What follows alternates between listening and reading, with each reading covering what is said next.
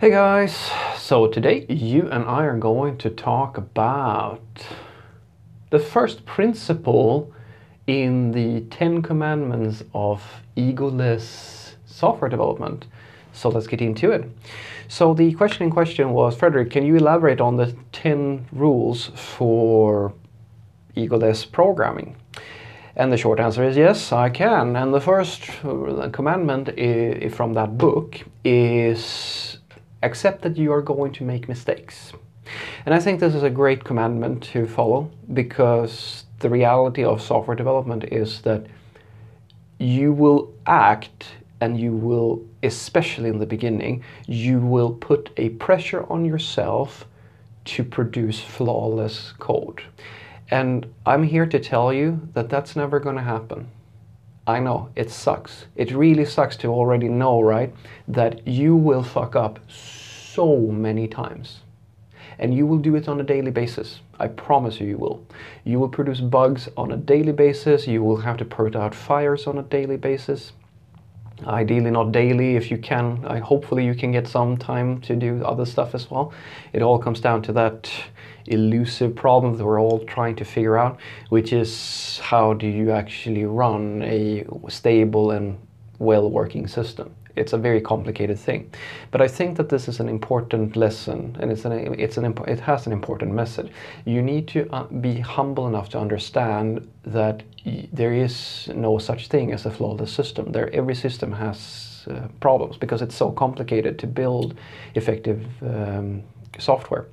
And when you accept that, it brings a more interesting question, I think, which is, okay, I know that I'm going to make mistakes and that everybody I work with is going to make mistakes. How do I capture that? Like, how do I avoid as many of those mistakes as possible? And I believe personally that the way to do this is to learn how people work, understand people. Because every single day that you work, you will be faced with different choices.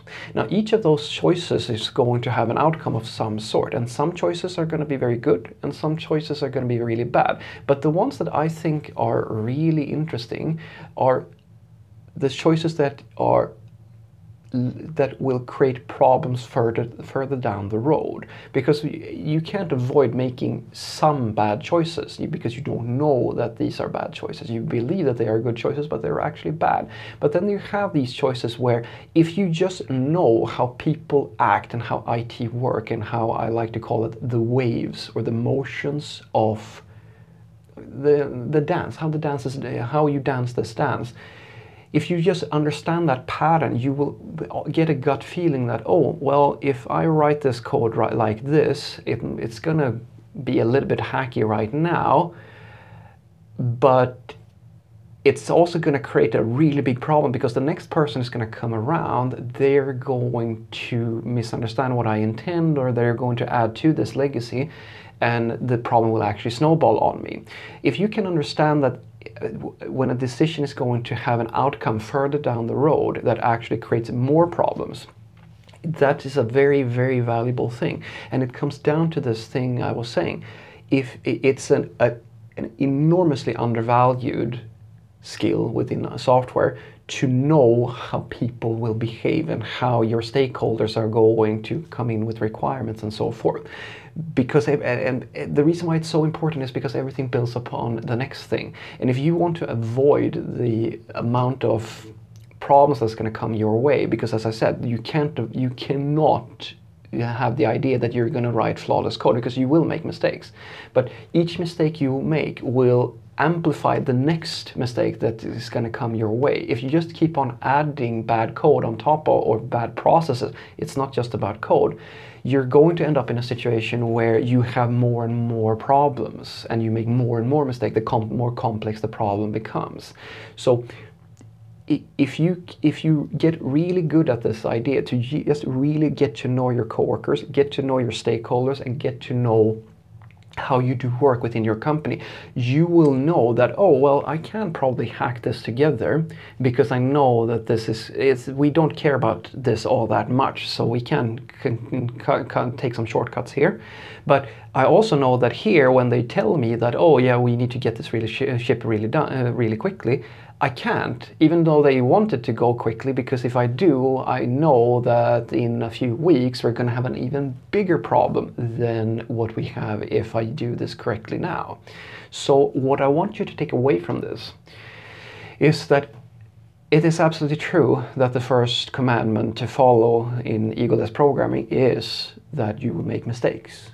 And by being humble enough to understand that you will make mistakes, your coworkers will make mistakes, and your boss will make mistakes, when you get to know people well enough, if you have enough empathy to really connect with people and start noticing the patterns of how work is being done, how people will think in different situations, and the patterns of how we will prioritize. An example is everybody lies when they say that, oh, we're going to slow down and take our time and really do quality work, because the second something really important comes in your lap, you're going to throw that out the window. These sort of patterns, if you can figure those out, you will be able to adjust for human error and create a code base that actually sustains itself better than it would have if you didn't. It's you can putting in automated checks and putting in these different processes and restrictions on your code, so that the code tries, in a sense, to defend itself from human mistakes. That is one of the best investments that you can make, because the computer is going to do exactly what you tell it to do. The problem isn't the computer, the problem is you and your coworkers. You are flawed.